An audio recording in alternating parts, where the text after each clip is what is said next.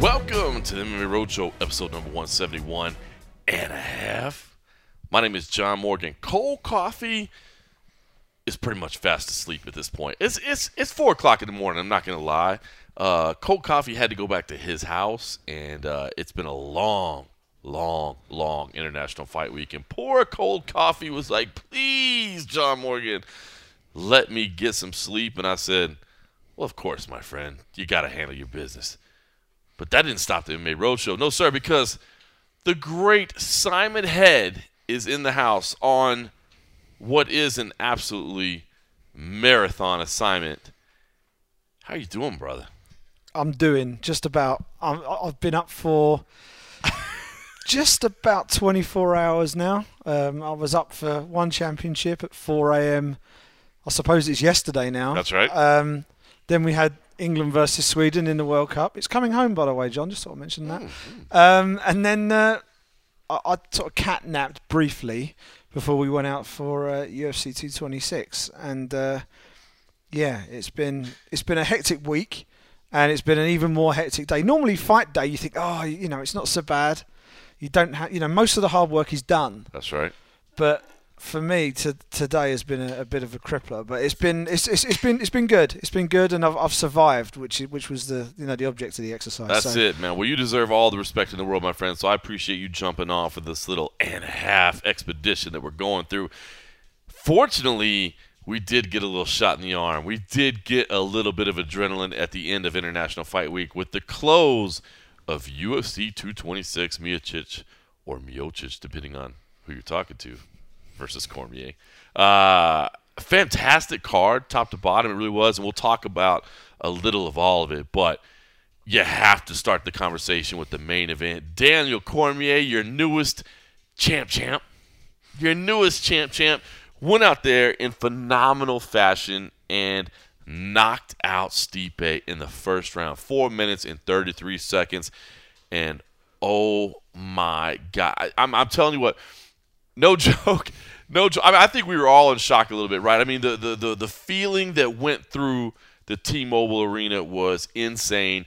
And, you know, I'm typing, I'm tweeting, I'm getting everything done.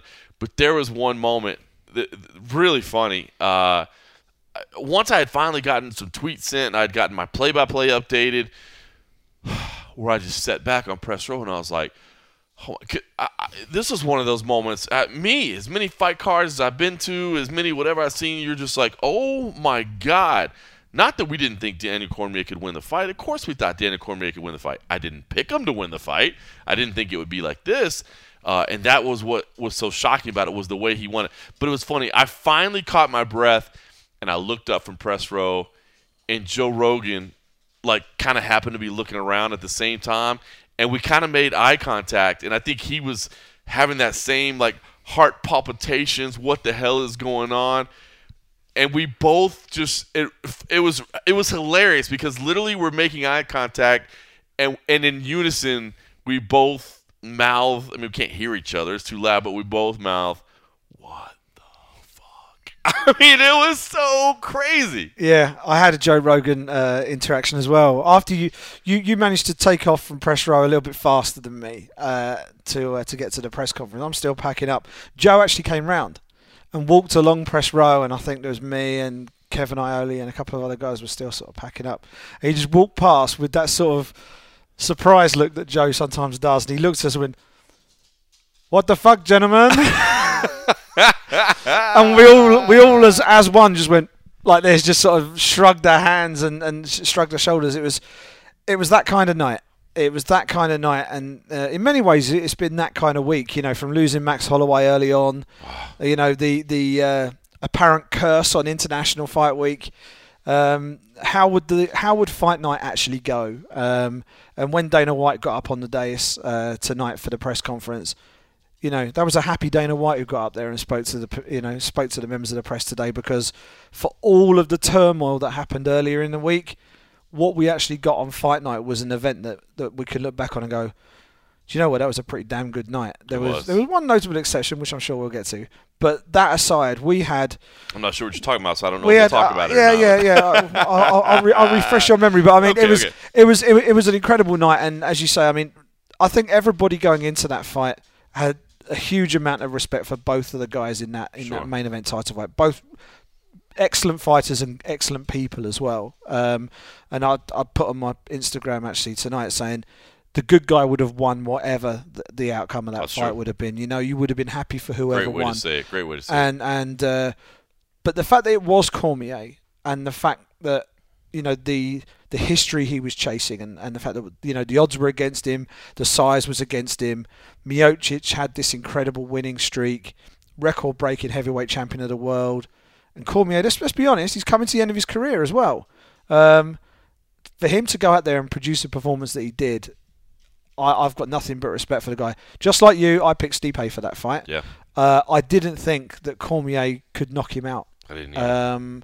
But there we go, he did, and he did it. He told us, if you remember the open workouts, where he said his little speech about the odds and saying the only way that I can lose this fight is the only way Stipe can win is to knock me out. But what he also said was, and you know, the fact that Stipe does his best work up close is going to be good for me.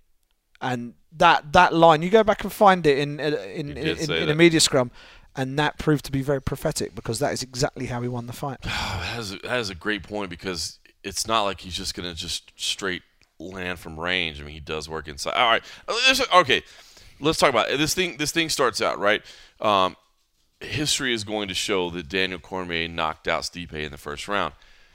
As the fight was unfolding, I will say I was a little concerned for Cormier early on. I thought that Stipe was walking him down. I thought that, oh my gosh, Daniel Cormier does not want to be fighting on the outside. He does not want to have his back up against the cage the whole time. And it looked like, you know, some of the shots that Cormier was landing weren't really bothering Stipe at all. Now, physically, you could see it. I was actually quite surprised to see how much Stipe was marking up on his face very early on. I mean, you could see the damage visually, but I didn't see Stipe seemingly rocked. It didn't seem like he was staggering or stepping back. And instead, it seemed like Stipe was moving forward, attacking and cutting off the cage and doing a fantastic job. So early on, I thought, oh my God, this is. I honestly thought I thought Cormier might get knocked out in the first round. To be honest with you, I did not think it looked good playing out. But I guess as it turns out, you know, Cormier told us after the fact. He said, "Look, not that I was playing possum, but we kind of wanted him to come to us, you know, because I guess we all did think if DC is going to win this fight, he's going to have to be pressure. He's going to have to be relentless. He's going to have to be forward movement." And instead, he said, "Nah, we kind of went the other way." It was interesting. Anybody go back and watch the footage of the post-fight press conference and when that question was asked? It was quite late on. I think it was Mark Ramundi, who was sat next to me, specifically asked him about that. And a small grin appeared on DC's face as if to say, "You got it. Mm-hmm. You worked out what it was." And then obviously explain it. That was the plan all along. And like you, when I was watching the fight, I thought, okay, this is all going very nicely for Stipe. Mm-hmm.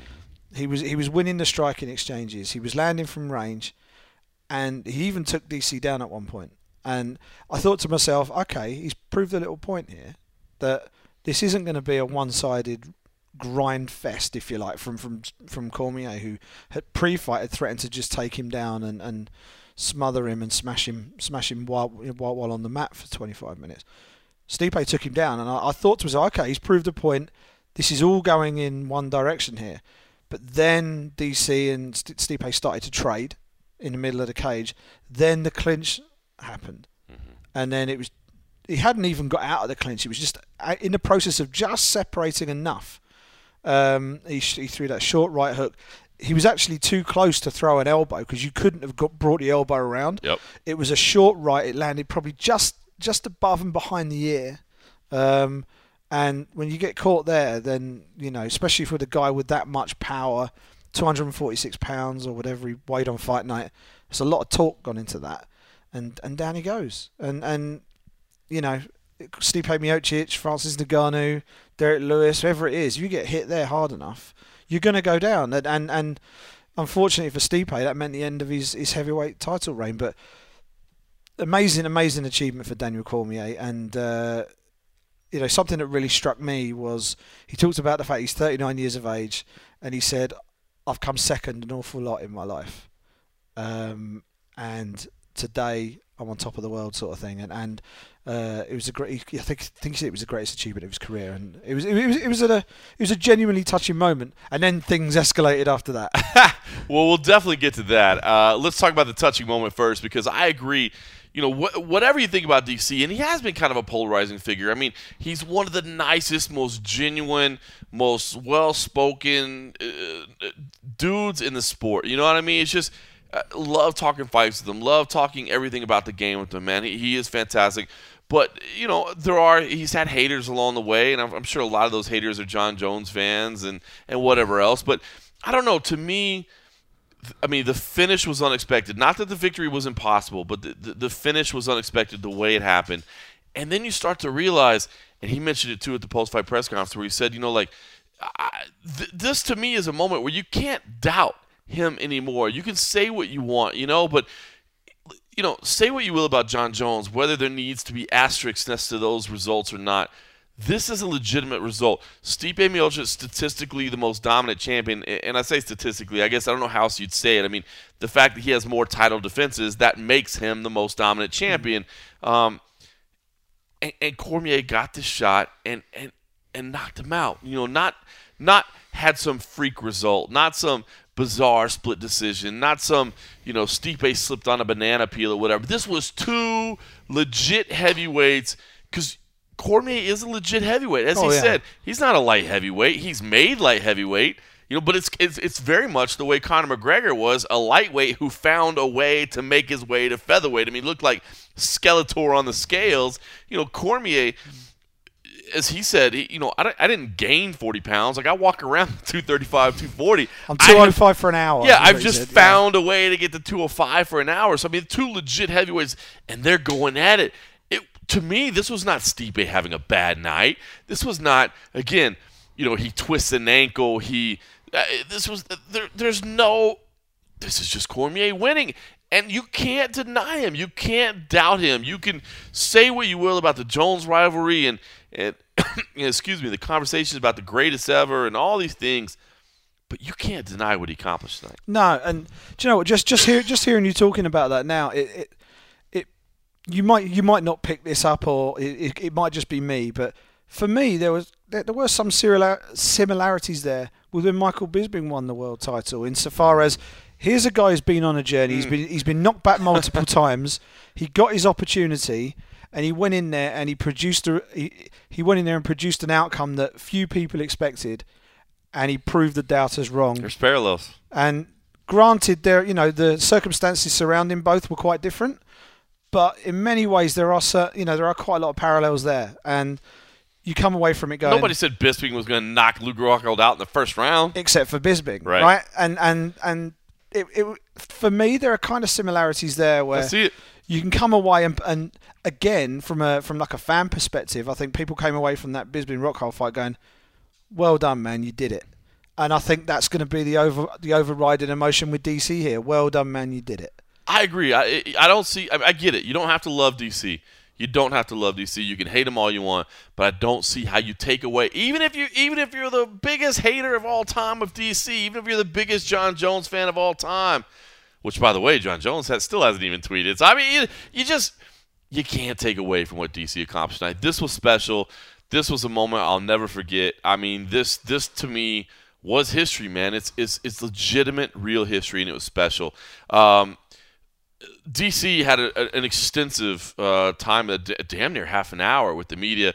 We've got the whole thing on our YouTube channel. We've got it, and when I say our, I should say the MMA Junkie YouTube channel.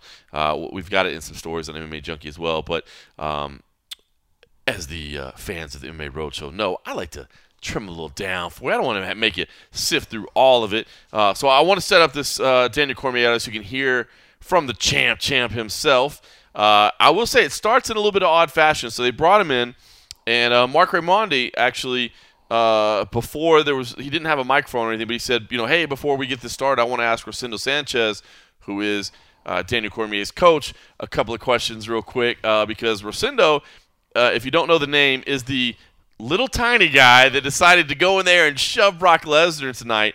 And basically, Mark Armani asked about that, and it led to a pretty interesting story, which I didn't realize the parallels, because last night it was funny. I was sitting on press row at the Ultimate Fighter 27 finale. You were a couple rows behind me, but the Octagon girls were literally sitting right in front of me, and they were on their phones, as they tend to do during the fights, and they were actually showing myself and Brett Okamoto some reports that are coming from Town Square, which is a big shopping development right over by the airport, about an active shooter situation.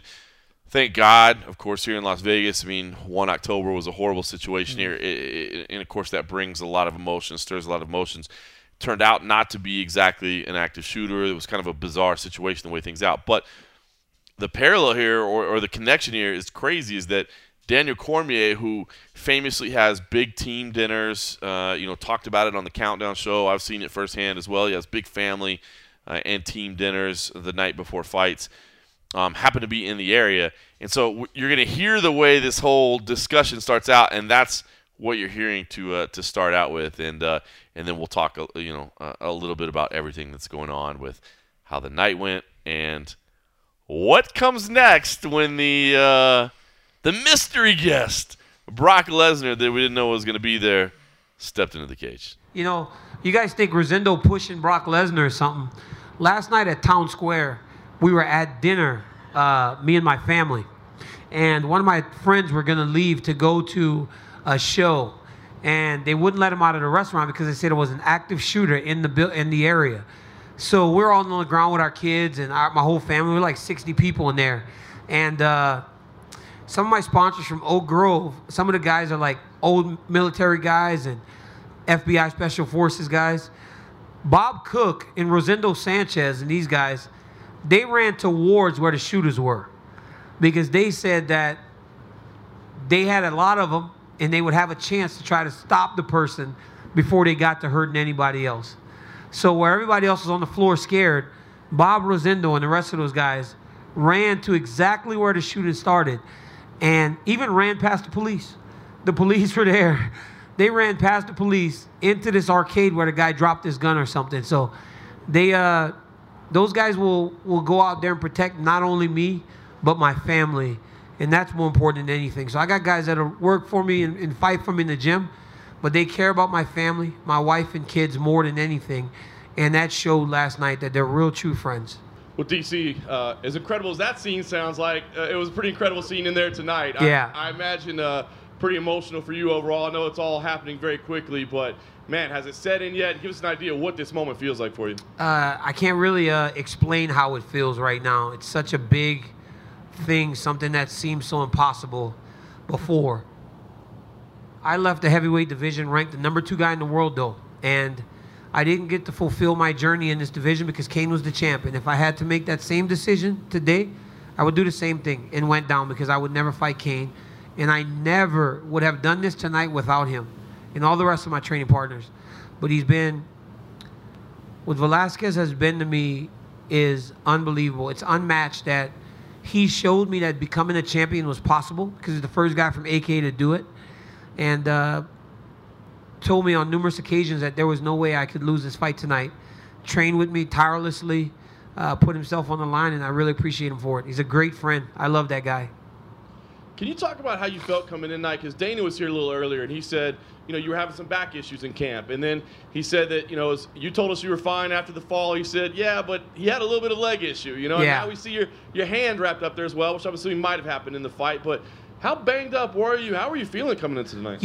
Early in the fight camp, it was the extra weight, right? I usually train about 230, but I was training like 245, 250. So the extra weight was having a toll on my body, trying to train as I want to and carry the extra weight. It was very difficult. And early, I hurt myself, and I was out. I called Dana. I was supposed to do an EA Sports deal, and I was like, yo, my back is out. I can't even get off the couch. And so I stayed home, and he was like calling me, how are you feeling? I was like, just give me a few days. I'll get in the hyperbaric chamber, and I'll get back to work. My leg, I fell. I hurt my leg. I had a scratch. It was a little swollen, but whatever, I'm a fighter, man. I'm a grinder. I'll get through whatever I can. I'm 39 years old. Things start to hurt a little bit more as you age. You guys ever think about, I'm 39 years old. and I just did this. This is the craziest thing in the world. Can you talk about how the fight was playing out in your mind? Because, I mean, obviously he's a big guy and hits hard. He was having some success as well. Yeah, you know, when we fight, we try to get the guy's timing. So that's kind of what I was doing, like seeing how he hit and seeing how fast he was and everything. And, you know, he took me down and he tried to punch me and I was getting up. And, it all hurts. You know, Stipe's a big, strong guy. He's a great champion. But it wasn't anything abnormal. You know, like, I was like, wow, he hits hard, but not abnormally hard. So when I figured that out and I kind of got a bit of his timing and kind of figured that it wasn't going to be one punch that kind of slept me, I was like, okay, now I can start to go forward, march into him, and try to get into the clinch. And that's what I started doing, and I started having success there, you know, hitting him with the jab and hitting him with a couple right hands. And then early in the fight, we got into a clinch position. And you guys know one of my favorite positions is a collar tie and uppercuts. Well, I'm sure they planned for that. But Rosendo and I have been working on going collar tie, uppercut, and then following it with a right hook. And so after the first one, I think he tried to block the uppercut, but the right hook was coming, and it landed beautifully. Yeah. Last thing for me, I mean, you've put this deadline on your career, but, you know, you told Fox that, hey, you might want to defend the light heavyweight title. Dana said he's okay with that plan, you know, while you wait for Brock to be eligible. So lay out for us. I mean, I know this just happened and you're enjoying the moment, but lay out for us the fights that are going to happen for you to close your career. I'm going to take some time first. You know, I'm going to go spend some time with my wife, Selena, and my kids, and we're going to go do something and hang out a little bit, and then we'll decide. But I'm at a point now where it's going to be very difficult to fight a Curtis Blades or a, you know, I don't even know who's coming up at 205, to be honest with you. I don't really know who. Maybe Gustafsson fights well in August, but last time Gustafsson and I fought, we made no money. Like, he's got all these fans, but nobody buys pay-per-view. So it's weird. I was like, do you want to go to war and make so much less money? I mean, I fight Brock Lesnar, I'm getting paid. You know, so I want to fight fights that make sense. So this guy's going to have to do something very special to earn a fight for the 205-pound belt, and I'll do it. I'll go down and fight and wait for Brock. So if I fought again around November, I could fight again around March and be done. Can you just describe the scene in the octagon there with Brock, you know, how that all unfolded? How aware were you that he was going to be cage side? Did you only notice after the fight? No, it was weird because, like, when I run sprints before every fight. We go out, we find a hallway, and I just bust out as many sprints as I can to get my heart rate up. As I was walking back into the arena, I see Brock Lesnar walking behind me, so I'm like, oh, what's Brock Lesnar doing here? You know, kind of like, oh, okay. Then, when I'm in the octagon waiting for Stipe, he was standing there kind of grimacing, like smirking at me. So I was like, oh, well, I guess Brock Lesnar's here to pick a fight. And so I called him out. You know, I've been knowing him for a long time.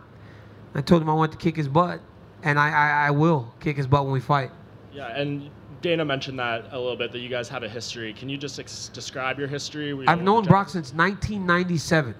That's why when he pushed me like that, it was very odd. I was like, yo. I saw Marty Morgan out there. You never seen Morty. Last time I saw Morty, Brock was getting his face bashed in by Cain Velasquez.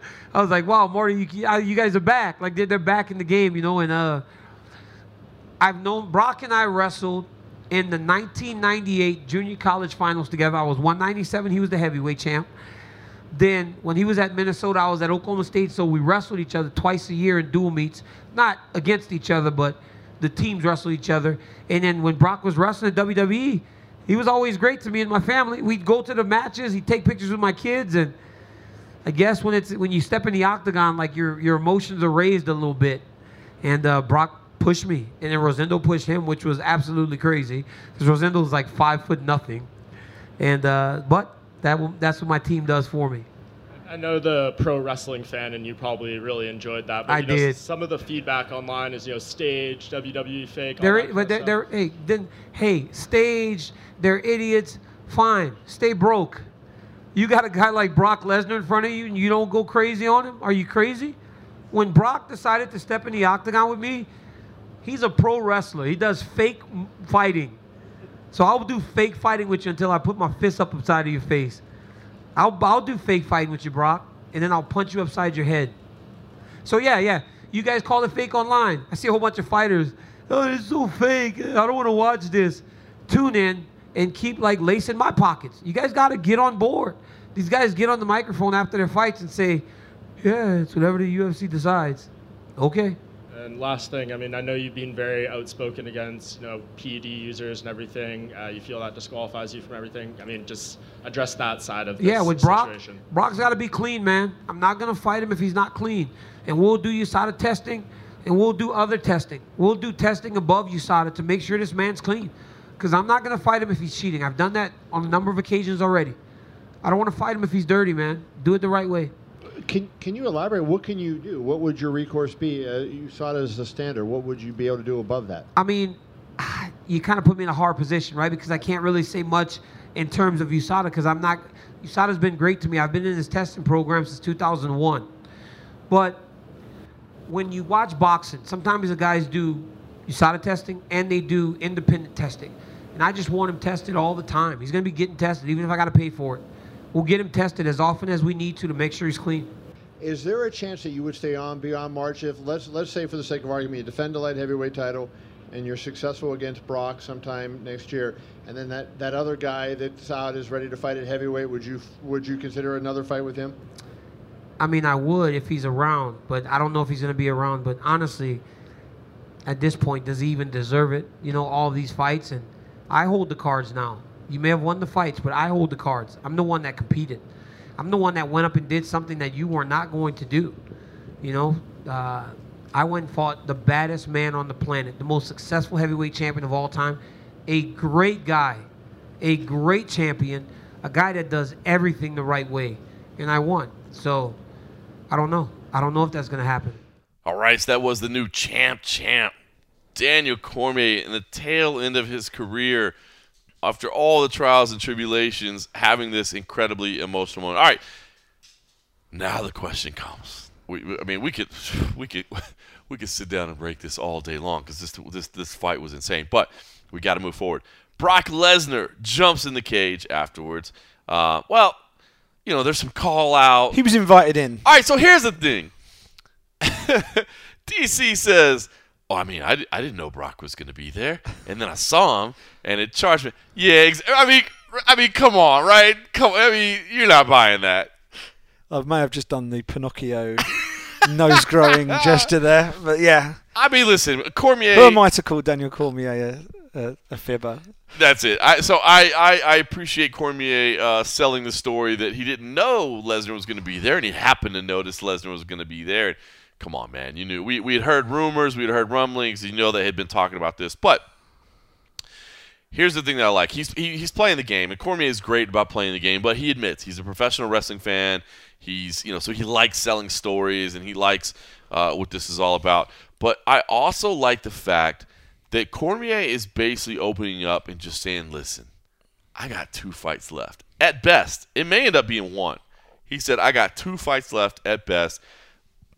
And I need to make money, I need to make money. And, he said it straight up at the post-fight. Like, listen, man, I know Alexander Gustafsson's out there because he's saying, Brock Lesnar won't be available right away. So he's saying, I may defend this light heavyweight belt first. We still don't know what's happening with John Jones. And, man, the way he made it sound, even if John Jones gets cleared by USADA tomorrow, I kind of get the idea that Cormier's like, growing to this idea, especially now that he's had this moment of 2 belts on, one on each shoulder, that I don't really need to face John Jones. Like, I don't need to exercise those demons or clear into that. I don't think I kind of honestly believes he feels like, what, man, with 2 fights, maybe 1 left in my career, I don't even know if I need those headaches. But I want the biggest fights possible, and John Jones would certainly be one of the biggest fights possible. But I love the fact that he's kind of admitting that, look, I just need to cash in. I've grinded, I've hustled my whole life, and now I'm trying to cash in. And I don't know, it's weird. Like, he's playing the game on one hand, but on the other hand, he's letting us understand what his end game is, so he's peeling back the curtain a little bit. I kind of like where Cormier is saying, because I appreciate that what he's saying is, I would rather him admit the fact that, look, I just need the biggest fights possible because it's coming to an end, versus trying to downplay a contender or delegitimize somebody's run, like Curtis Blades. Curtis Blades is an incredible heavyweight contender, man. I mean, he's a guy that's on the rise. But is Curtis Blades versus Daniel Cormier going to sell anything? Like, it's not. And I appreciate him. Rather than trying to downplay Curtis Blades or downplay anybody else and tell the world why they're not worthy. He's just saying, listen, I need the biggest fights available. And I can respect that. Yeah, I think if someone's being upfront and honest with you, then, you can take everything on face value. And Daniel Cormier, he's got 1, maybe 2 fights left. His opportunity to earn the sort of payday how much did he earn for this fight? $500,000, was it? $500,000 Yeah, flat. I mean, $500,000 flat, but plus of course, pay-per-view points, right? Plus pay-per-view points. Right, so hopefully he might have, he might clear something approaching $1 million, depending on how big the show is. I don't know just how much. Maybe bigger. How much he'll get. But yeah, I mean, let's say he gets a 7-figure payday, right? There aren't many of those. There aren't many of those going around. He's one of the better paid athletes in the UFC. And he's a world champion. He's got pay-per-view points. He's got 2 fights left, maybe 1. Brock Lesnar is hitting the mother load, right? If you get Brock Lesnar, you're printing money, because you're not just getting an MMA audience. You're getting a pro wrestling audience. You're getting friends of MMA people, friends of pro wrestling people, because he is a larger than life character, and it's gonna be a big fight. Brock Lesnar versus the Tea Lady is going to be a big fight. So Brock Lesnar versus Daniel Cormier. Oh no, I've never seen the Tea Lady fight. So yeah, I don't know. Yeah, it depends whether the Tea Lady makes 265, but yeah, no, it's Cormier can sell a fight. Cormier can sell a fight. Brock Lesnar. Yes, he can. Brock Lesnar can sell a fight. So you put that into the mix as well, and it just elevates everything up. And we know he's going to retire. He's adamant. We asked him about it again today. His birthday, 40th birthday, which is next March, he's hanging up the gloves, and he wouldn't entertain any suggestion of extending a deadline for any particular fight. When he's 40, he's done. I really respect that, and hopefully that is what he sticks to, and he gets it done. But the window of opportunity to earn money is only so big, and you can't wave away a payday like that. And you always maximize it at the very end. That's when your highest earning potential is at the very end. Yeah, it's like when, again, I know Brett talking about Bisping. It's Michael Bisping. He won the title, and after the career he's had and the injuries he's sustained, and it would have been quite apt for him to say, I've won the title, I'm off. Yep. But then he sat down and thought, well, hang on, I'm the champion now. I can earn more money by fighting. So he took more fights. He had the fight with Dan Henderson. So he had the homecoming, which would have been a big payday as well. And then he got the GSP fight, which didn't go his way. But I'm sure when he looked at the bank afterwards, he was probably feeling it went just his way. It probably softened the blow a little bit. Yeah. Because that's a nice little nest egg for him. All right. So 2 things. Number 1, first off, somebody, and I couldn't recognize the voice, and I was typing and taking pictures at the time. Somebody asked, and I can respect this. It was one of the last questions that was asked. Phenomenal question. It was, okay, listen, you're saying that Jon Jones doesn't necessarily figure in your plans right now and doesn't figure as one of the greatest ever because he's a cheater. He's been popped for drugs a couple times. Yet here you are saying you want to fight Brock Lesnar because you want to cash in. Brilliant question. Very fair question. And I'll be honest with you, I like the way Cormier answered it. He kind of smiled a little bit, and he says, because it's my rules now. Basically saying, look, I'm not going to try to lie to you and justify this because you're right, man.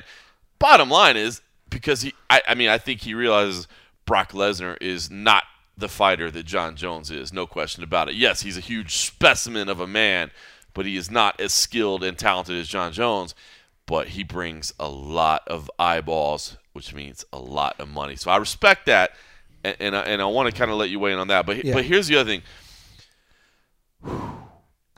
People are going to say this is stupid. And I get it, man. Like, even tonight, it was. So, here's this gorgeous, amazing, emotional, holy fuck moment, right? You know what I mean? And then, Brock Lesnar comes in there and does what he does. Poops all over the heavyweight division. Poops all over Stipe. Cuts a promo. Throws a microphone at a camera. Pushed an inspector, by the way, out of his way. Not hard, but he did lay his hands on an NSAC inspector. I happened to see that. Did what Brock Lesnar does, right? And Brock Lesnar is coming off, a suspension, and now he's walking back into a title fight. And I won't go too deep, but there was a member of our own staff at MMA Junkie, and you're not privy to this conversation, that was basically so disgusted that he was like, I don't even know if I can cover the sport anymore. I mean, this was literally happening on our staff. And it's weird because I understand that you're saying this is such a joke. I mean, this is such a joke, but it's ridiculous. But God damn it, earlier this week, one of our most clicked stories and views and videos of the whole week was Chuck Liddell and Tito Ortiz facing off, and they're, pushing up on 50. So it's such a weird balance for me. I've been covering the sport for so long, and I've been following the sport for so long, and I still love the sport from as much today as I did before. And do I realize that Brock Lesnar is not the number one contender? Goddamn right, of course I do. Do I realize that Daniel Cormier deserves the right to face Brock Lesnar, and that fans will like that more? You're damn right I do. And it's such a balance. I just think if you follow the sport and you're involved in the sport and you care about the sport and you love the sport, you have to realize it's a balance of both. And I don't know exactly how to explain it. I'm not as good as words with you are because I'm an American. We didn't invent the English language. Finally. So I'll turn it over to the English. Put into words what I'm trying to say, because I will say I didn't love the scene. I loved the moment of Cormier's win. I didn't love everything that happened afterwards, right? It was Brock Lesnar doing Brock Lesnar. I didn't love it. But I also understand that the casual fans, who are way more of the sport than the hardcores are, they loved it. You know what I mean? We walked into Buffalo Wild Wings on Warren Springs in Durango to grab a little food and to continue our work after we got kicked out of T-Mobile Arena.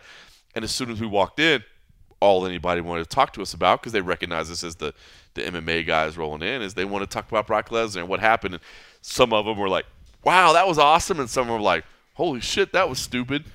So I don't know. I feel like it's necessary. I feel like it's good overall because it means money. It means eyeballs. But I didn't love it, but I don't hate it. Right, okay, I've got some views on this. First thing, Daniel Cormier saying he doesn't want to fight John Jones, but he does want to fight Brock Lesnar. Right. Some people will say that's hypocritical. I will give you one argument against that. Brock Lesnar has never cheated against Daniel Cormier. He's never cheated Daniel Cormier. John Jones has. Fair point. That is the crucial thing that I think Daniel Cormier can point to. He has never been screwed over, cheated, or directly affected whatsoever by any. Now, I'm not saying that diminishes what Brock Lesnar did. However, if you're Daniel Cormier and you're looking after Daniel Cormier, that's why he wants this fight. You look at that and go, well, I've got no beef with Brock Lesnar. Yeah. Right? So there's that. Now, that's like when you meet the hot chick at the bar and you're like, she cheated on her last boyfriend. She ain't cheated on me.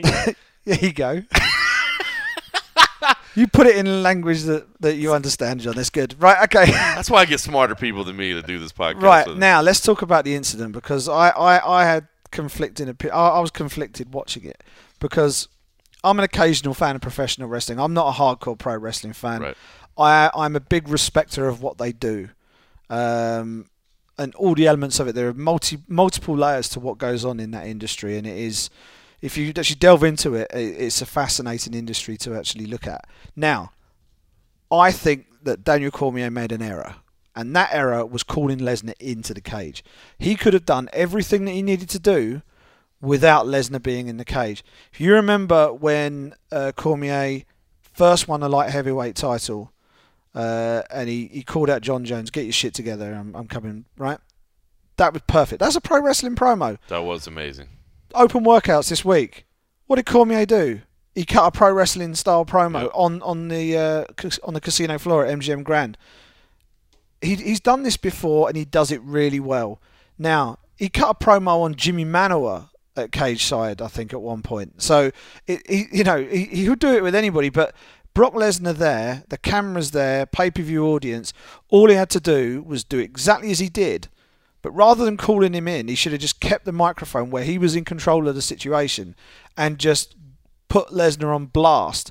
If he'd spoken for long enough, there'd have been a camera on him, there'd have been a camera on Brock, there'd have been a conversation through the fence, That's all you needed. You're dead right. Right? You're dead right. Made a massive, in my opinion. You're dead right. All the headlines turn out the same. It's Cormier. Everything gets accomplished, but you don't have that circus. You don't have that circus sideshow thing. You're so right. By bringing Lesnar in, you are no longer in control because you've got a 300-pound man standing in there who is a complete loose cannon. You have no, unless the pair of them have sat down and said, we're going to do this, and don't rule that out, right? Of course. Unless they've sat down. I'm sure that was. Listen, Right? We already said the nose was growing when he said he didn't know. Yeah. I'm sure they knew. I'm not saying they necessarily worked together. No, but what I'm saying is, let's take it on face value, right? And Cormier is a fan of pro wrestling. He's playing the game. He's talking to Brock Lesnar in a way that Brock Lesnar understands.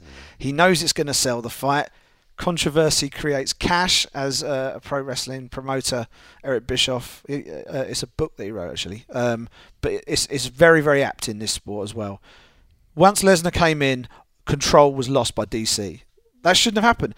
Keep the mic, say your bit. Don't let Lesnar have any right of reply. Then it goes from there. What happens next? The media then wants to talk to Brock Lesnar. You're so right. That was the way to handle it. Yeah. And you could have accomplished everything the same and not had that ridiculous scene in there. And do you want to know what else would have happened? Any people who were thinking that's stupid or DC's gone too far or whatever, because some people would have said that. Right. They wouldn't have said that there. That would have been, that's great. Here's the legit guy. Here's the world heavyweight champion, the world light heavyweight champion, the former US Olympic wrestling captain. He's in the cage. He's got all the credentials. There's the WWE guy who came into the octagon and won a title, but then got smashed by DC's teammate.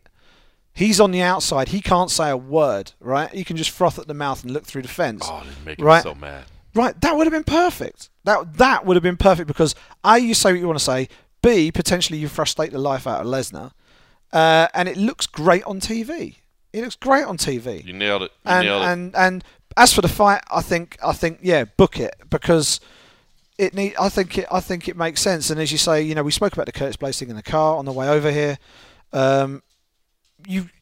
It's hard because MMA and prize fighting in general it's a sport, but it isn't a pure meritocracy. No. Where the champion has to face the next best guy. And the UFC built its name on largely that, actually. But as it became more mainstream, you have to then appeal to who's going to watch.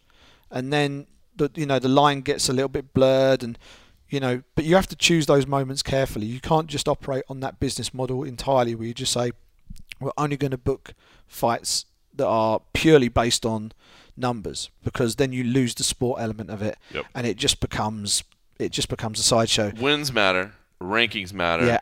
But there are certain stars that maybe matter more. Right, and if you cherry pick those moments well, then it works. That's why Conor McGregor versus Floyd Mayweather worked.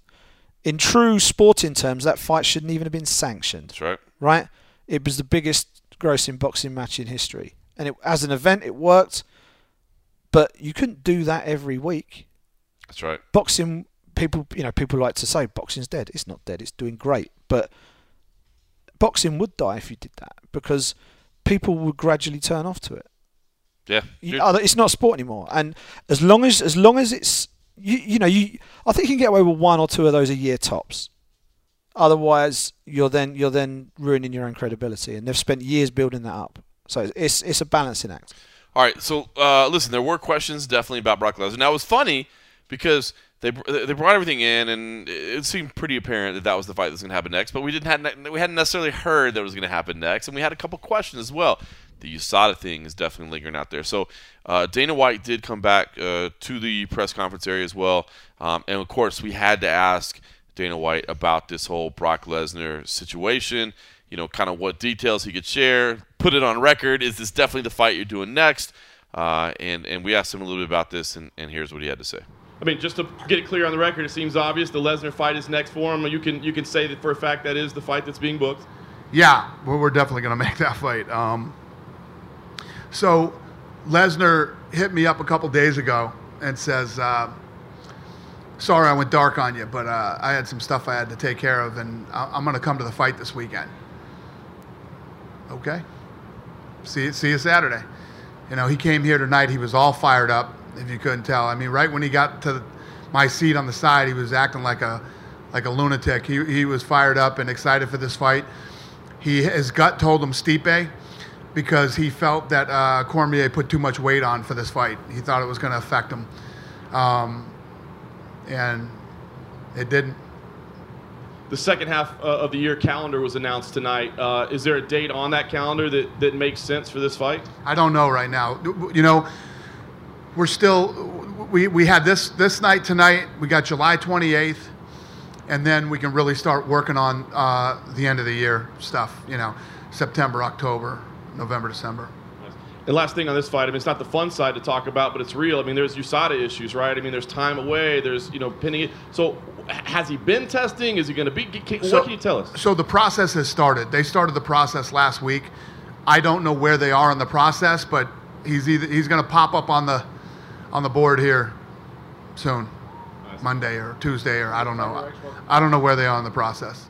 Okay, so there you heard Dana White talking about it. Now, one of the things that Dana White said is like, here's the deal going on with USADA, but don't quote me exactly. Go talk to Jeff Nowitzki.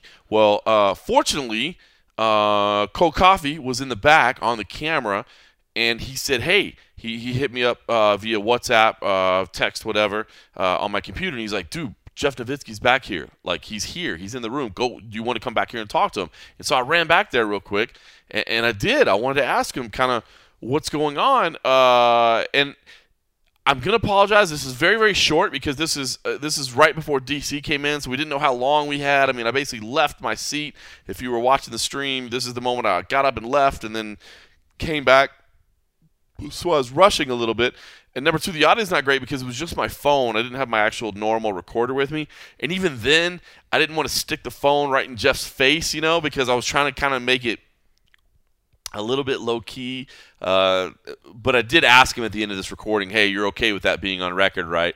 And he said, yeah, absolutely. Dana said, come talk to me, so here I am. You came and talked to me, so this is fine. This is on record. So even though this isn't crystal clear audio, I figured, rather than me tell you about it, let you hear this little brief exchange with me and Jeff Nowitzki, so that you know exactly what was said and exactly where I'm coming from and exactly what Jeff shared. The way the process generally works is the athlete notifies us if he's back in the pool. He said he did that last week, right? Right. Then he's given certain deadlines to file declarations, whereabouts.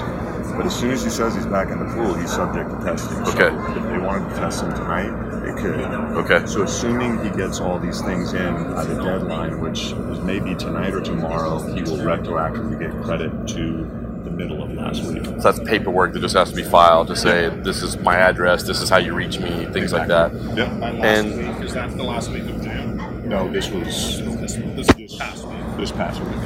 And what does he? Because he left under suspension. Can the suspension and the testing period run simultaneously? Well, so no. I mean, it's whatever the longer is of the suspension or 6 months in the pool. So his suspension is a little bit longer than 6 months. Okay. 6 months and maybe 10 days, I think it is. Okay. Around that. Yeah, he's looking at a mid to later January eligibility return, assuming obviously he's clean for the testing when he's back in the pool. Okay, so that there's no skirting that, there's no getting around that. That has to be served. No exemption, nothing. It has to be served. Yep. Okay, so there it is, straight from Jeff Nowitzki's mouth.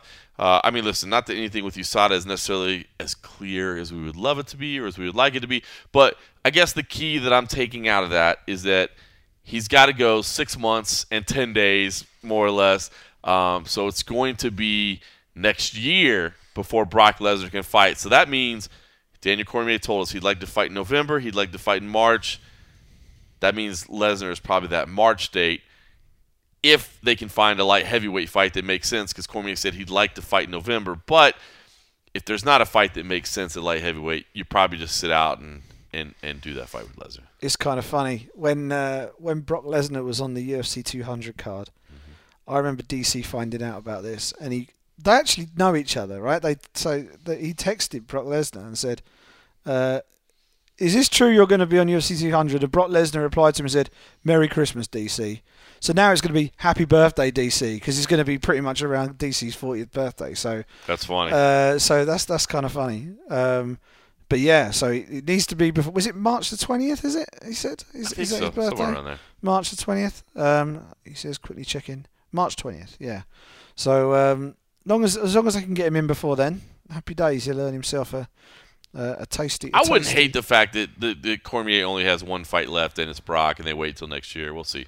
Yeah. All right, from one scintillating, special, memorable, incredible heavyweight fight to another fight. Yeah, let's talk about the co-main Listen, I don't want to spend a ton of time talking about this. Derek Lewis and Francis Ngannou, two guys that you and I both like a lot as people, both like a lot as fighters, finally get together. The fight that everybody couldn't wait to see. It's just an incredible fight on paper, and in the cage, it was awful. It's literally, and I hate when people speak in, this was the worst. It was one of the worst fights I've ever seen. Yeah. And I hate to say that, but it was terrible, man. Nothing was going on, and I don't know, as this fight was playing out, like, the first round I kind of understood. Like, everybody, I mean, there's so much respect, and the crowd started booing like a minute in. You're like, hold on, everybody, calm down. These are two knockout artists of the highest degree. You know what I mean? They're dangerous, powerful people. Nobody wants to make a mistake early and just get clipped. You know, as you said, I think we were talking earlier, you know, Ngannou knocking Overeem's head back like a Pez dispenser. You know what I mean? Nobody wants to end up being that guy, right? So I get it, man. You're studying each other a little bit earlier. You're being cautious. You're being careful. And then that first minute turned into the first round. And I was, okay. All right, I get it. Both guys, you know, when you're big and like that, you know, fatigue is a concern. And so maybe I could see both guys, either guy, whatever, saying, hey, that first round, let's just be careful. Let's not make any mistakes. Let's not expose ourselves. Let's let the other guy move around a little bit, maybe tire himself out. And then round two, that's when we're going to turn it on, you know? They didn't turn it on. And then that didn't happen. And then it didn't turn on in round three, and it was just awful, and it sucked that it happened. And you know, it played out like it was. I definitely thought Derek Lewis was the winner of the fight, and I think I didn't even see it, but you pointed out. I guess it was MMA Junkie's own Ben Folk said, what was the quote? More or less, it was, he won by doing something. The quote here we are. Derek Lewis won that fight by doing some things, as opposed to Francis Ngannou, who did no things. And that's it. That's literally what it boiled down to. There were some kicks, there were some punches, none of them necessarily landed especially clean. And I tell you what, again, I love both those guys. I love both their camps. And I had actually tweeted out because as they both walked by press row, you know, I was kind of making eye contact with the coaches, you know, because sometimes they'll drop you those little nuggets like, wow, you know, I mean, literally it was just people looking back at you like with this kind of sheepish, frustrated, you know, disappointed look. And I did have somebody, by the way, after I tweeted that, pointed out that it was probably my fault because I still had a blue shirt on. Just wear red for Derek. Yeah, I didn't put the red shirt on for Derek Lewis, so it probably all boiled down to my fault. But so I will accept full responsibility and blame for this. But, I will say this. It's pretty funny because I do love these guys so much, and I knew that once they met, it was probably going to be a violent end, and that disappointed me. I guess I win in this because the two guys that I love in the division didn't hurt each other. I don't know. Is that the positive you're taking from this? That's the positive I'm taking. This fight. It was supposed to be amazing, and it turned out to be absolute crap, and it sucks. It was terrible. After the fight, the press conference, Derek Lewis came up and cut a pretty dejected figure up there, and was very honest, saying that he was pretty much embarrassed by everything that happened, and he believed his stock has gone down as a result. Something that Dana White actually said he shouldn't be so hard on himself. You know, he's done a lot of amazing things in the octagon. You know, he's always delivered the goods in the past. But one thing that Derek did say was apparently Ngannou had said to him that he's going to put Lewis to sleep. Well, he didn't manage to do that, but he damn nearly put the T-Mobile Arena to sleep.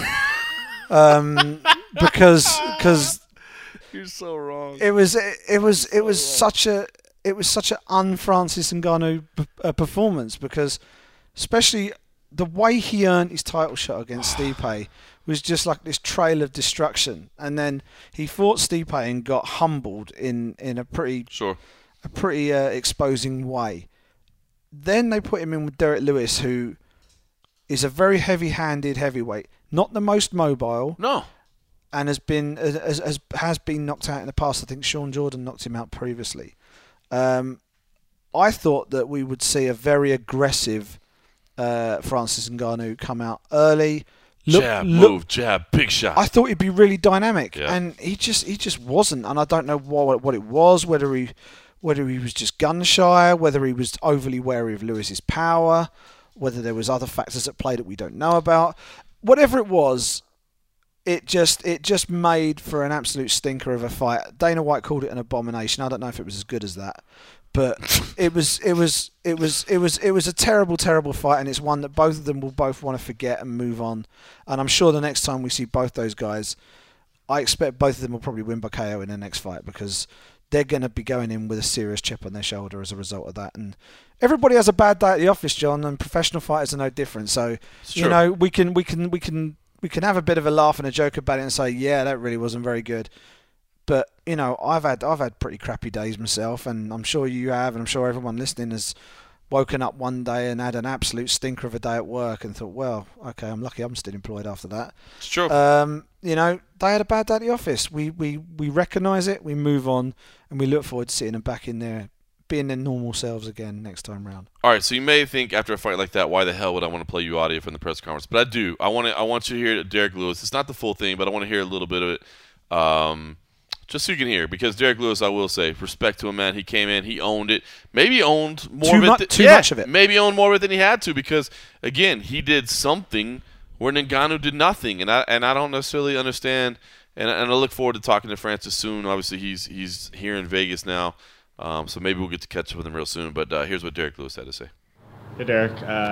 Just immediate reactions to your fight tonight. I know probably not what you wanted, not what a lot of people were expecting. So how do you feel about it after a few minutes? Yeah, it was a terrible performance. I know I say that a lot, but it was a real bad performance. And I know for sure I don't deserve a title shot. I believe it hurted me more than it helped me, even though I got the win. But I believe it set me probably about 2 fights back. I mean, do you feel like, I know you mentioned, I believe your back was tightening up. Is that what was happening in there too? For sure, my back was killing me. All I wanted to do was just sit down and stay on that bench. And I mean, you if you look at the stats, you threw, the majority of the strikes in that fight and landed them. In preparing for this fight, could you imagine Francis was going to approach it like that, even in kind of your wildest dreams? We did. We knew he really wanted to counter me coming in with my right hand, because I'm real vulnerable whenever I come in with my right hand, because I just throw it straight and I lean over whenever I throw it. And I know he really wanted to catch me coming in and hit me with an uppercut or left hook. So that was the game plan, really. The game plan was to take his ass down. And I already told my coach, I don't know how to take down. I don't know how to do takedowns. Right, and you say that set you back 2 fights. So is there anyone that you think makes sense for you? I mean, it looks like DC is going to be fighting Brock Lesnar from all indications. So where do you feel you go from here? Shit. My ass need to sit down somewhere and learn some more technique on something. I don't deserve to call anyone out, with a performance like that. I don't care if he is the number 1 contender. I believe I shouldn't be fighting no one, really, with a performance like that. Derek, I mean, in fairness, there are 2 guys in there, right? So, I mean, how much of tonight and what happened do you put on him versus just you? I mean, you were the busier guy, even though it wasn't a ton busier. No, I believe it's all my fault, because I'm the one that called them out, and I should have really pushed the pace. But I also had to fight smart too, because he is very dangerous on the feet. What's going through your head? I mean, I'm sure you can hear the crowd. I'm assuming you can hear the boos, the frustration. I mean, is there any part of you that says, "Hell with the game plan, I got to open up. We're here to put on a show"? Yeah, for sure. It was embarrassing, I wanted to go, but my body wouldn't let me, so either that or I'd really try to get knocked out, but it is what it is. And last thing for me, Derek, I mean, let's talk long term. I mean, your back's been an issue for a while, right? And you're admitting it bothered you again tonight. You're a fan favorite, you're a contender, but I mean, is this something that could potentially shorten or threaten your fighting career? I don't know. You know, my wife, she really want me to take care of my back before I even accept any type of fights, you know. But it's just the dog in me that I always want to fight no matter what. But, yeah, I know I need to take it more serious, and the doctors already had told me that I need to lose at least 25 pounds and stuff like that, and need to stretch a lot more than what I have been doing to try to help my back out. All right, so listen, here's my theory. I know Derek Lewis owned up. He owned up, right? I think this was a masterful job by Derek Lewis. Here's what happened. I think this is just my theory. This is my theory, right? I'm listening. I mean, listen, Ngannou's a scary dude, right? I mean, that's a big, strong, scary man. So I think Derek Lewis knew I got to go out there and I can't fatigue myself. I can't get tired, right? So I'm going to wait out that first round. And he waited out the first round. And then he realized, oh, my God, Francis Ngannou's just waiting out this thing too. He's waiting for me to counter. And then that is when the Black Beast came up to the master class. He said, listen, I don't ever want to fight this big, scary dude again. So how do I make sure that doesn't happen? I make sure that we have the worst fight in UFC history. And so he said, I am not going to engage. I am going to sit here, and I'm just going to let the crowd boo, and I'm just going to bore the hell out of everybody. So then, even if we both go on 10-fight winning streaks, and the guy who knocks out 10 dudes in a row in the first 30 seconds, the first time somebody says, bro, we got to run that Ngannou-Lewis fight back, everybody goes, oh, hell no. I don't want to see that fight again. Black Beast Masterclass. The sound you can hear, ladies and gentlemen, is the sound of a very large barrel being scraped. All right, Mike Perry picked up a split decision win over Paul Felder. I will say, I was scoring this from cage side.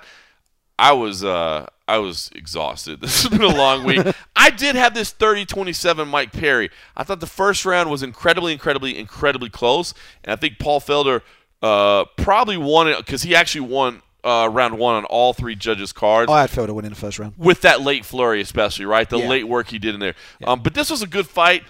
There was the cut early on, which I wasn't sure if it came from a punch or a headbutt. It sounded like it came from a headbutt. Right. The clash, it did make for beautiful pictures. There's just blood rushing all over these guys. It wasn't the fastest paced fight, but that made it no less intense, no less entertaining. I thought both guys were tactical. I thought both guys were fun to watch. I think Perry, came in. He said he really enjoyed the fact that he got his first decision win, which is weird. You don't hear that very often, but it did make sense, right? I mean, this is Perry saying, hey, I'm growing up as a fighter a little bit. I'm understanding, it's not just I got to come in and maul you right away. There's other ways to get there. Paul Felder, wasn't undersized. I mean, we saw the face-off, right? He's not undersized as a welterweight. Seems like he could compete there. I don't know if it would behoove him or not.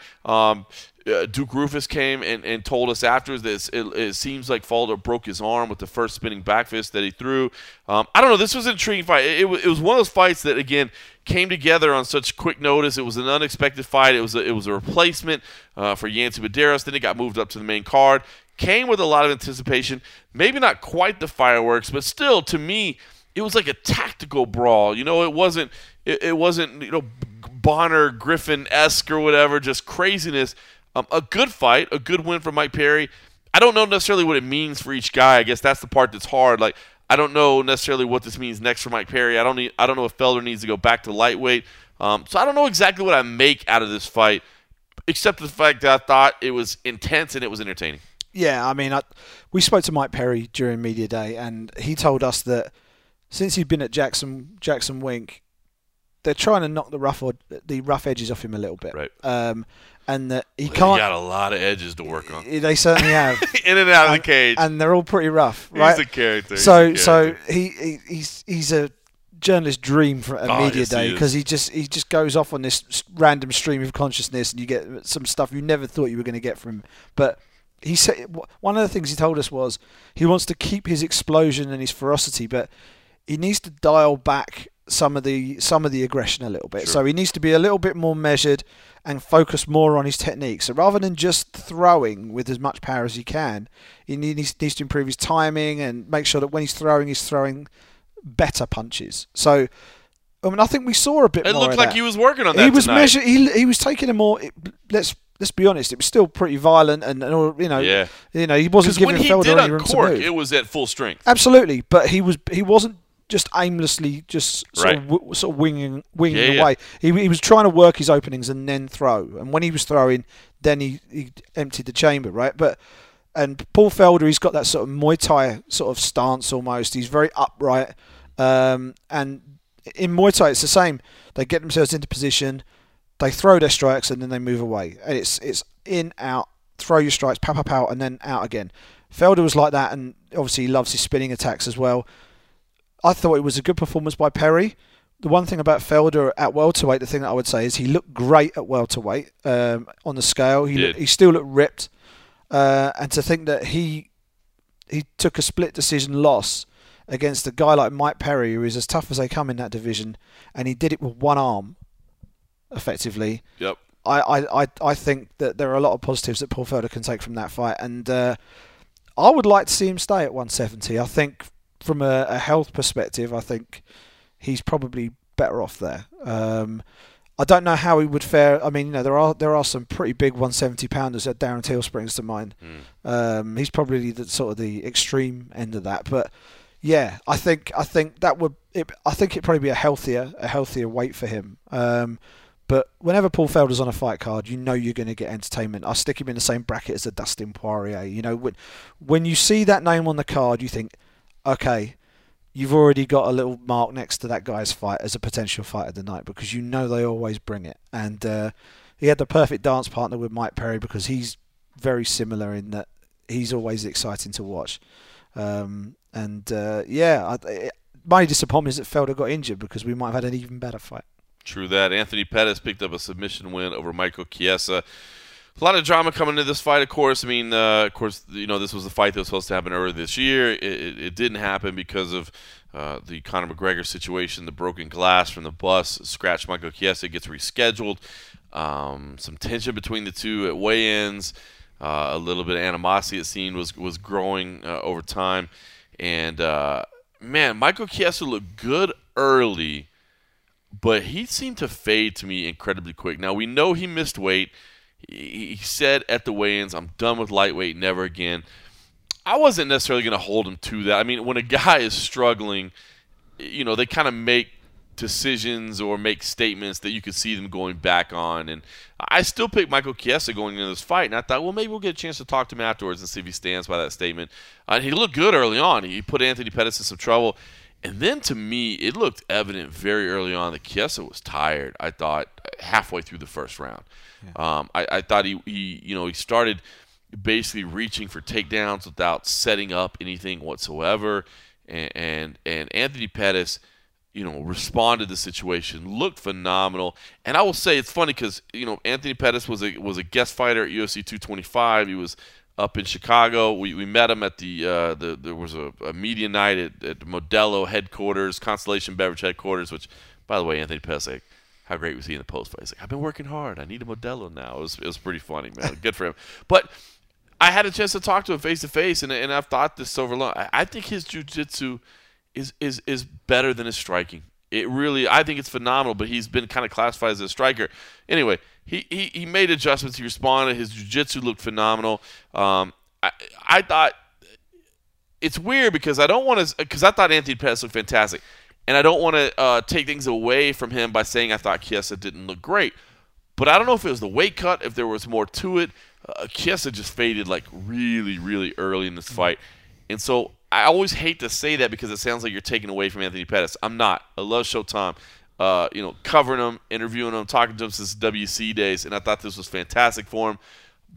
But I think, you could simultaneously praise somebody while also saying the guy that lost showed some issues, right? Yeah, absolutely. I mean, the first thing to say is that's the best Anthony Pettis we've seen in quite some time. No question. I think, he was back at the level that we saw when he took the title off Benson Henderson. It was getting to that sort of level of performance. He looked super comfortable on his feet, and he actually he found himself in a bad spot quite early on. Chiesa took him down, took his back, yep, and looked like he was working for a rear naked choke. And Pettis managed to sort of wriggle his way out the back. He managed to get out the back door, and then the fight obviously went from there. And yeah, I mean, but maybe that was, if Chiesa did have problems and he knew going in, maybe that was his Hail Mary, going for it as quickly as possible, trying to get the win. Yeah. Good point. But Pettis, I thought, looked outstanding, and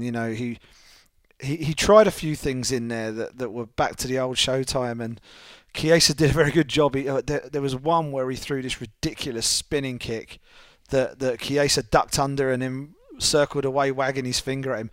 There was another one where Pettis was actually lying on the floor on his back, sort of sideways to where Chiesa was, and he somehow sort of launched himself in the air from his back, did sort of like a semi-bicycle kick type thing. Amazing. And then landed back on his back again. And he connected with that. Yep. I think he might have caught him in the chest.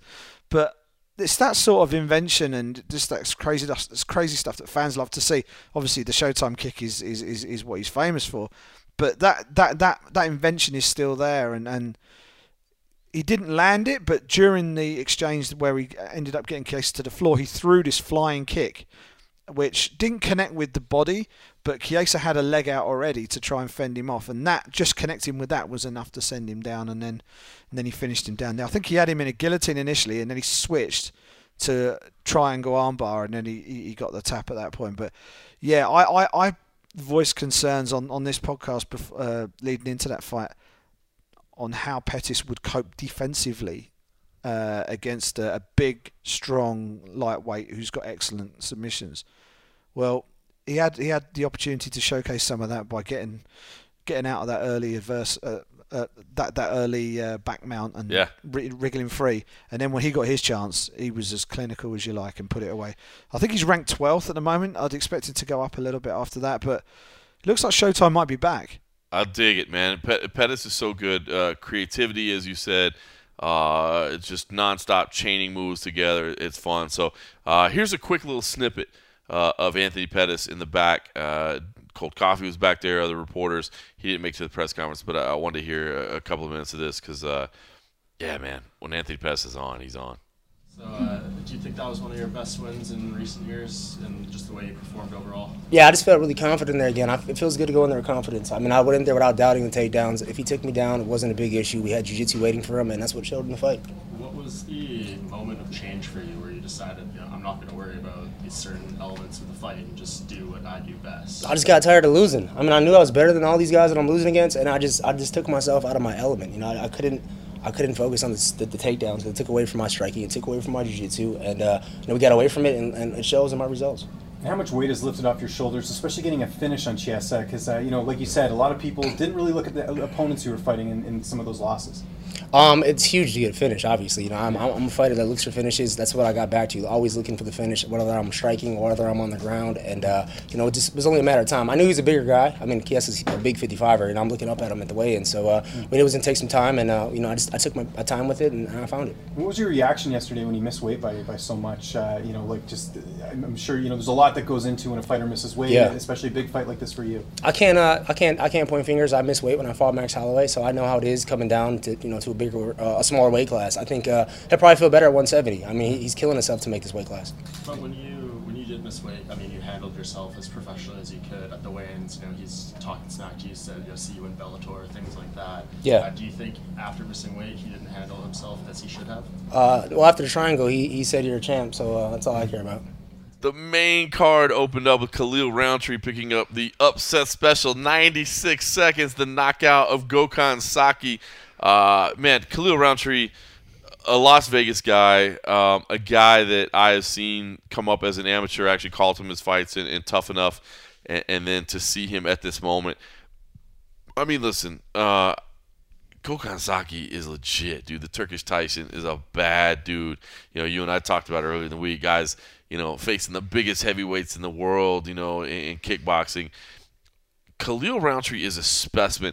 He's a special dude because I feel like he's capable of legitimately competing with and beating anybody on the planet when his mindset is right. But I remember being in Australia back in 2016 when he lost to Tyson Pedro, and of course, love Tyson Pedro, man. He's a fantastic prospect. But Khalil just being like, well, it sucks, but hey, we're all, because we were hanging out post fight, kind of talking or whatever, and he was just like, yeah, it sucks, but man, look, here I am in Australia. I got paid to come here and compete over here. Like, isn't this amazing? And it was like, nah, bro, it's not amazing. Like, I've seen you. You're better than this. But it was funny because, the face-offs with Saki, it was pretty intense. And Khalil looked a little angry. And that little anger kind of sparked something. I said, yes, I like Khalil when he's angry. I think Khalil's got a chip on his shoulder. He's good. And, just went in there and laid out Saki in. Who knows? These are two hard-hitting dudes, and it could have gone either way. But I will say this. I like the way that once he delivered the blow that knocked Saki down, he was patient. I think he was a little bit surprised. I thought it was shock. Yeah, I thought he was a little bit surprised, but I think once he realized, like, oh, I do think that he did well to, instead of like jump and make a mistake.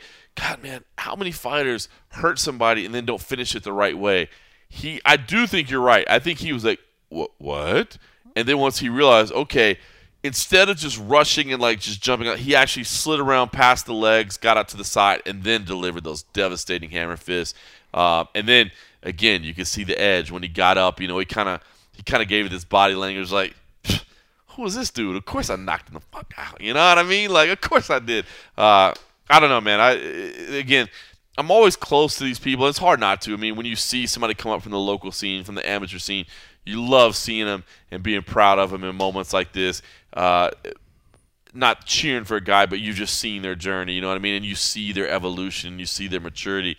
And this was a big night for Khalil Roundtree. I'll tell you what it also does is it shows that the small 4-ounce gloves are a bit of a double-edged sword.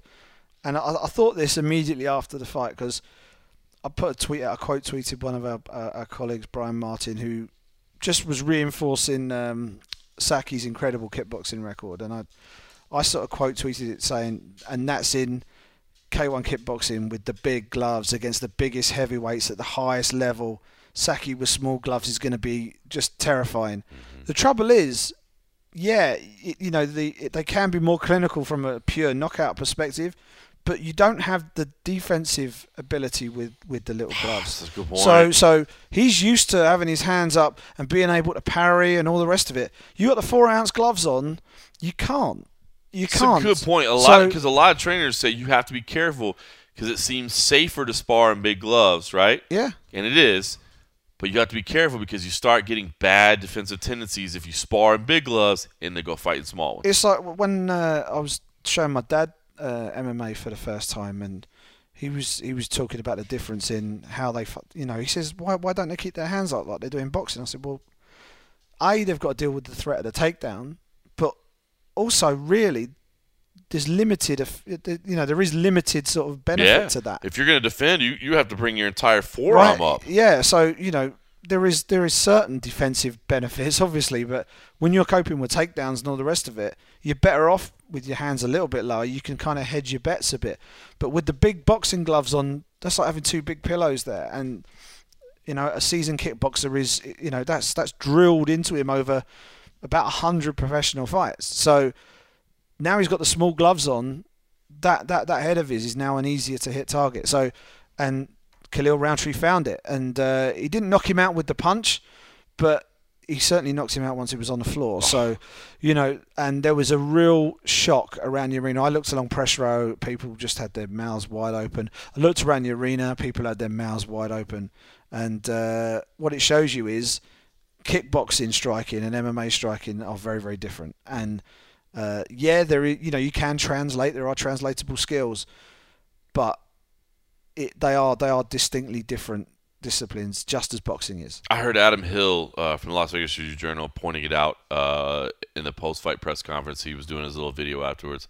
5 for 5 underdogs on the main card. That's amazing. That's crazy. All right, the prelims, dude. This could be like a 4-hour show, and nobody wants to listen 4 hours. So let's just kind of burn through the prelims real quick. But I want to hear your takes. Paulo Costa, go back. Paulo Borrachinha, go back. Change the name. picked up the TKO win over Uriah Hall. Again, Uriah Hall, a Vegas guy. I was sad to see him lose, but I am high on Bohashinia, man. That dude is a specimen. He is a beast of a human being. This was a fun fight, a scary fight. Two monsters in there. First round was a little bit, marred by some fouls. It was frustrating, but Uriah Hall kept his wits about him. Sometimes I think, the mental challenges are the toughest part for Uriah Hall, and I thought that he responded well. Uriah Hall's jab was on point, man. He was just I thought this was going very, very well for Uriah Hall earlier as he was lacing out that jab. Eventually, Paulo Costa, especially as they are close to the cage, man, just the power that he has is nasty. When he would dig to the body, when he'd throw up top, he is incredible. This was just it was just a tense fight. Paulo Bohashinia looks like a guy that's going to challenge for a world title at some point, maybe even be a champion at some point. Israel Adesanya, who fought on Friday night, said he wanted the winner of this fight. Dana White said, we're not going to do that just yet, which I'm okay with. To me, this is very reminiscent of Ngannou and Lewis fighting in Croatia, where everybody wanted them to fight. And it's like, hey, tap the brakes. We'll let them fight at some point. But Bohashinia has incredible things on the horizon. But I will say, I was happy to hear UFC President Dana White praise Uriah Hall as well at the post-fight press conference to say that dude is the guy that, I thought on The Ultimate Fighter was going to be respect the hell out of him. Yeah, he's been through a few things during his UFC career as Uriah Hall, and he passed out on his way to the weigh-ins. Oh, scary. And it was so good to see him looking so healthy on the scale. He didn't just make weight, he made weight easy from how he looked. He looked very healthy and great on the scale. And in a good frame of mind. We actually caught him after the weigh-ins, didn't we, on the way back? And he was laughing and joking and all the rest of it. Because when he came in to weigh in, he was one of the last to weigh in, I think. Yeah. He might have been the last to weigh in. And he came in and saw all these worried faces of depressed. He was like, don't panic, it's all good. So we had that. But yeah, I completely agree with what you just said, and Dana said it as well. That's the best Uriah Hall we've seen in the octagon. I know the result didn't go his way, but he looked really good in there. As for Paulo the Eraser Costa, that first round with those two groin shots, it was as if he was going to erase Uriah Hall's ability to have any kids. Because you've been saving that one all night. You couldn't wait till we started talking about this fight. It was. I thought it at a time, and I thought, my goodness. What I don't understand, and I will never understand, is a repeat offence. A repeat offence. Surely the point should have come off. You got to take a point, right? You got to take a point for the second one. That's like saying you get 2 free dick shots, right? Yeah. Just like, okay, yeah, hit him once, I'll let you off. Hit him again, I'll let you off. Third time, maybe I'll take a point of it. No, because what you're basically saying it's okay to cheat, right? No. Warning, then point. Whether it's grabbing a fence, whether it's eye poke, whether it's whatever it is, if you commit the same foul after you've been warned, point. That for me should be set in stone.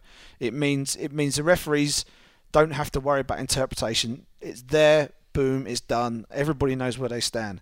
That said, Paulo Costa is an animal, I don't think he threw a setup punch in the entire fight.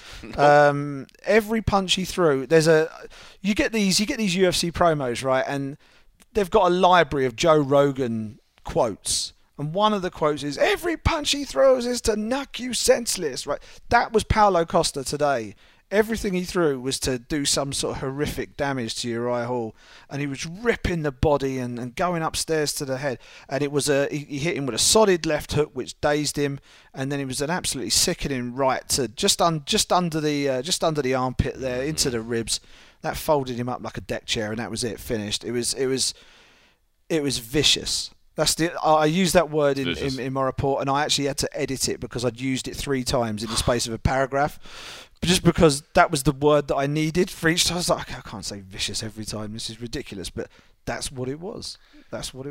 He called out Chris Weidman after the fact. I don't know if Weidman wants any piece of that, but now that the title's locked up with Whitaker and Gastelum, I mean, if Weidman wants to prove he belongs, I like the matchup.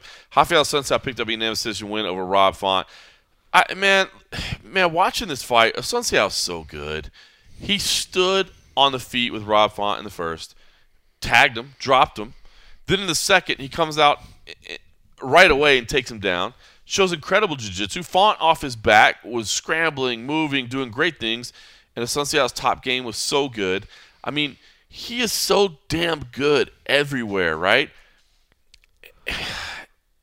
And yet, I don't know if he's going to get a title shot after this. He's not. He isn't, unless there's a late injury pull-out and he's ready to go. He's not getting a title shot. I think I said that to you on Messenger during the fight. The problem with Rafael Asunciao is nothing to do with his technical ability whatsoever, because he's good everywhere. He's good everywhere. He always comes in great nick. He always, he doesn't come in out of shape. He always comes in fit, ready to go. Puts on great performances. His only loss that I can think of was TJ Dillashaw. Mm-hmm. Was it UFC 200? But yeah, it was. I think his problem is more of a PR issue. It's a PR problem. It's not a fighting problem. The only thing you can level against him is he doesn't finish enough fights. Right. That's if you're being like picky. Yeah. But there comes a point where just the pile of bodies that he's beating, you can't ignore them forever. And it was interesting. We spoke to him during media day.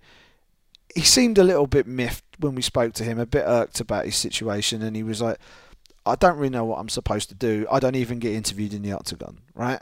And thinking about it, he doesn't get interviewed in the octagon. So much so that when Joe Rogan got in there, the first thing that Rafa Asunciao said, "It's great to meet you, Joe. This is the first time we've ever met."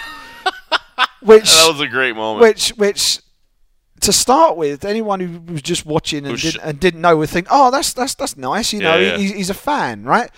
That's not what he was saying. It was shocking. I mean, I'll be honest with you.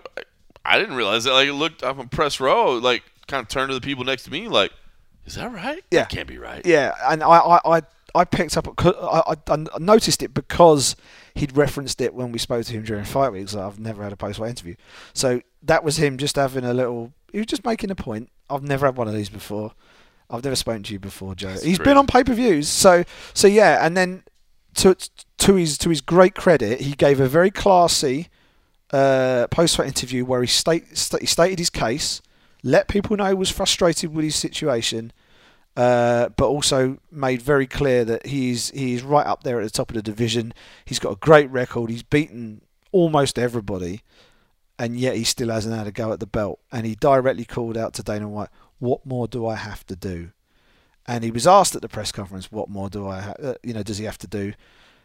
And Dana didn't really give a direct answer. It was kind of be in the right place at the right time. I think it might have been Mike. I think it might have been Mike who asked the question, Mike Bond, and I think Dana almost half agreed. Yeah. He almost half agreed, but so I think it's a salesmanship issue or a PR issue, which, and we go back to what we were saying about the whole Brock thing and what sells and what doesn't sell, and for as good as Rafael Asunciao is, if you put him as a main event on a pay-per-view card, the sad reality is he's not going to draw an enormous amount of buyers.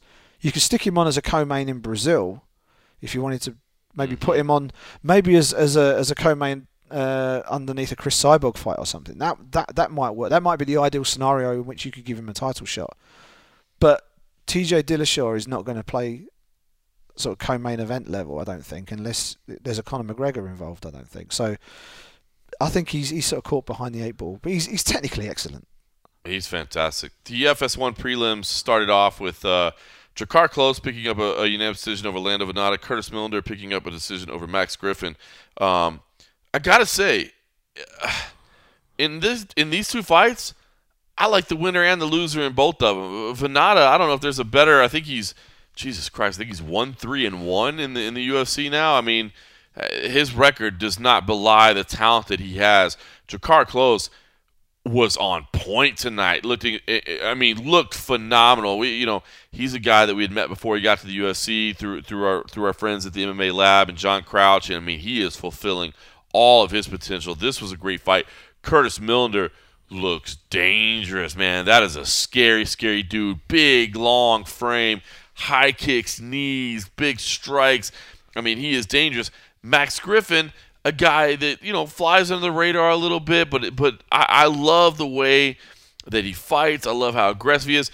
It's just he was in a tough position. He wasn't going to knock out Curtis Miller. Like, he had to execute perfectly, and he made a couple little mistakes here and there, and it ended up costing the fight. But I'll be honest with you, I thought both these fights were action-packed.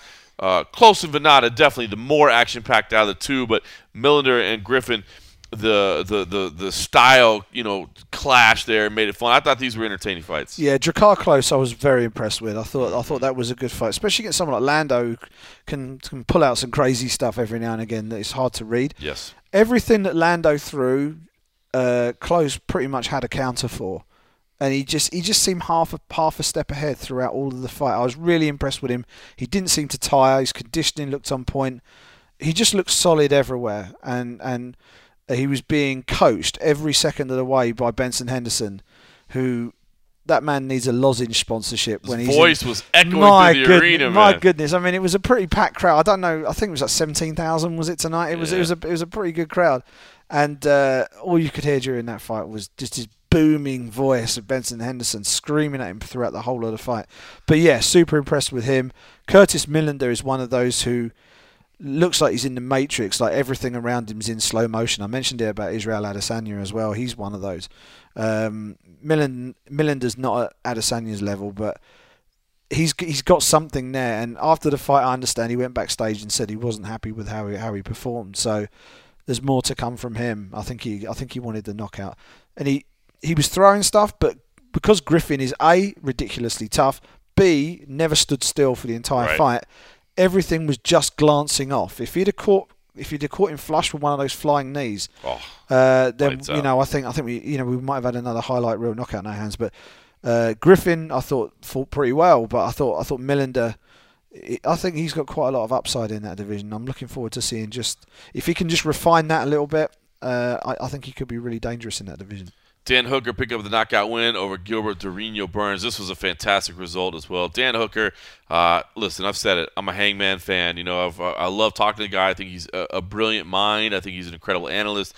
I think he's a tough fighter. I think he nailed it, man. He said that. I mean, he said it. He said Burns is going to fall in love with his hands. That's what he told us. And it was your pre-fight interview, and it was dead right. I mean, I think Burns came out and got tagged a little bit early and then said, "Oh, I'm gonna swing back and show you that I can tag you." And that might have not been the best course of action, and it cost him here. But I don't want to lay this again. I don't want to lay this on the feet of a Gilbert Burns tactical mistake.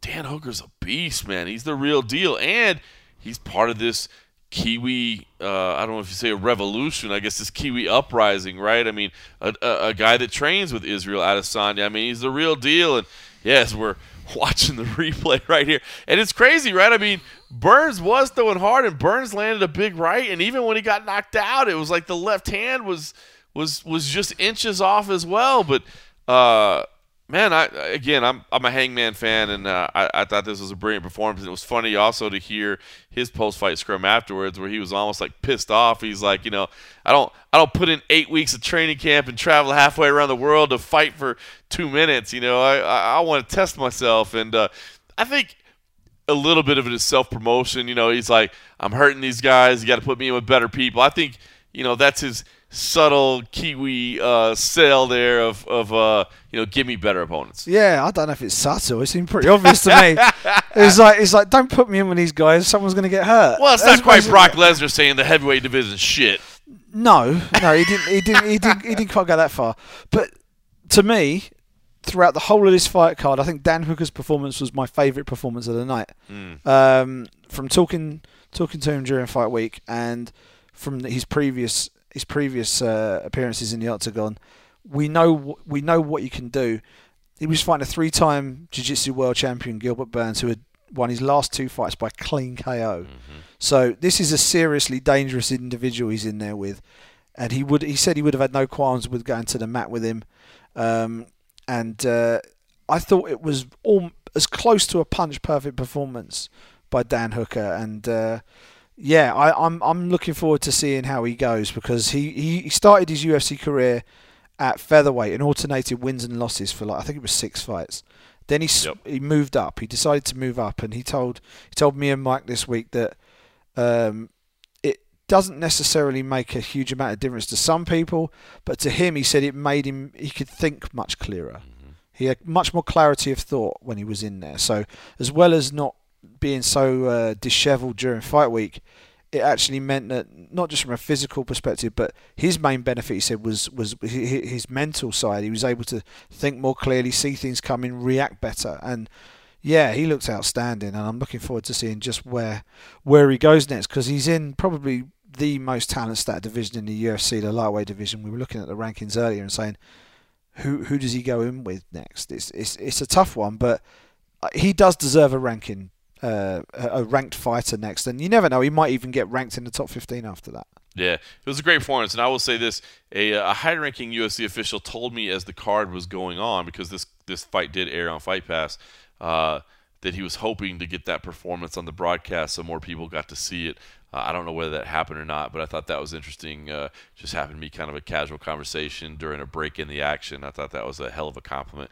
Emily Whitmire picked up a unanimous decision win over Jay Moyle. I said it going in. I know a lot of people didn't care about this, but in Las Vegas, it meant a lot. This was crosstown rivalry, and the crosstown rivalry boiled over even more than I knew. Emily Whitmire flipping off Vinny Magalesh, talking shit about him in the post-fight press conference. Basically, Vinny Magalesh, of course, everybody knows, a UFC veteran, has trained with both of these girls. And Emily, who knew her job was on the line here, had basically asked Vinny, "Hey, you're not going to corner against me, right?" And he had said, "No, absolutely not. I'm not going to corner against you." And then he cornered against her. Wow. And pissed off Emily Whitmire. And so she started the night with a couple of double birds. Big win for her, but I thought that little side plot there was pretty interesting. So fun night, UFC 226. Simon Head, I'm looking over your left shoulder, and I don't necessarily know if I should tell you this or not, but sun's coming up. The sun's coming up over there.